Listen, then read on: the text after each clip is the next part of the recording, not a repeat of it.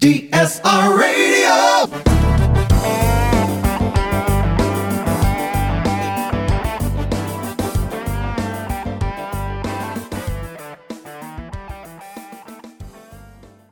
How in the heck could you ever come up with this piece of trunk trash? Right. You know, exactly. Who did you talk to? You just sent me a sell sheet that doesn't even have a product number on it, and just a description. And it had recipes all over it too with my products on there, but with no item code numbers either. So, which one am I supposed to pick? Exactly. So tell me what should be on there.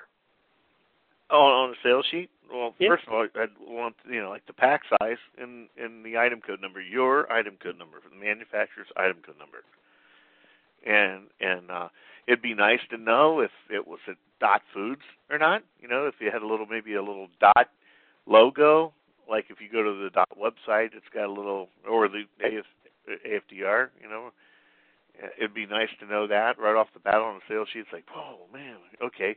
Because the first question I'd want to know, I'd see this as like, I know we don't stock it, right? But we're buying from Tyson, but better yet, if it's at Dot.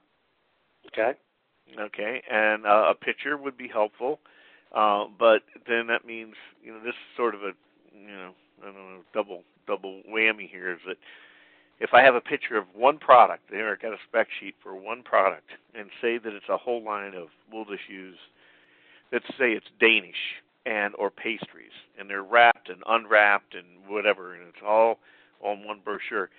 I need like pictures of all of those things, maybe almost like with little A, B, C, D, E, F, whatever. Right. Like when I get instructions to put something together, right, with the nails and the screws and stuff. So I'm like, okay, I can then, and then I can go down to, that's B, and here's the item code number and the pack size and whatever little description of the product, the dot thing. Instead of having a cut sheet, they call them, or a POS for each one of them, and then I'd have to sort through them all. So if there was a line of products, and then have them identified that way, all within one picture, so I can carry one brochure into a customer, and it might be for the B, the individually wrapped Danish.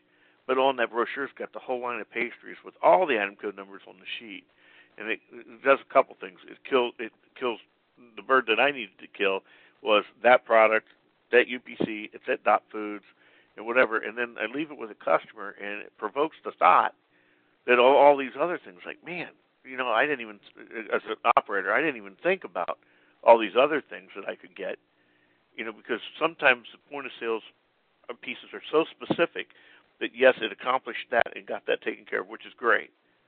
But wonder what else they carry is the next thing so then I'm going back and trying to find, and I don't want to carry in 30 different point of sale pieces. Right?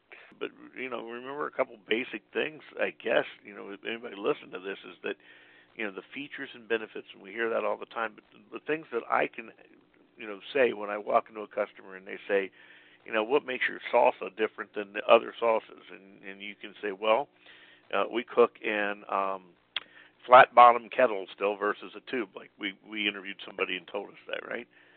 Or that we pack our salsas year round so they're fresh instead of one time a year when the tomatoes are ripe. Okay, that's good stuff. I can actually tell a customer that. So when you say high quality, what does that mean?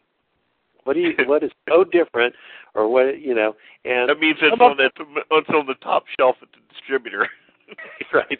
So, some of them will actually go into some detail and actually have proof points, which is what I think you're asking for. Okay, give me those proof points why, that salsa is so much better because the sauce is so much better, the salsa, because of the flat bottom thing that they're using. Skillet, right, or cookie, or whatever. And how does that impact the quality? Or some of the things we've heard about pasta over time, about the different types of wheat varieties and things that are used in it that really are truly differentiators if they knew that. So most of them don't. It's those kind of details that will provide the knowledge from which, as a sales rep, you can go in and say, here, it's just not good quality. Here's the reasons why it's good quality. Right. As an example. Right, and then ask what kind of stuff do we need when you walk into a customer. If I don't have a sample of the stuff, what do I need? Well, a point of sale piece that actually has an item code number and a pack size on it, and a picture of the product would be nice, or all the products in that line, like I said, with underneath it. So I wonder which one of those, or is that? I've got 30 things listed on here, or 20 things listed down here with item code numbers with a description of the product and pictures of all of them up there, but I have no idea which one's which. That's an individually wrapped Danish. I can see that, but that's also a wrapped something, and it looks like a Danish. What is that? So I can have some kind of clue that a customer can say, yeah, that's sort of like what I'm looking for. Gotcha. DSR Radio.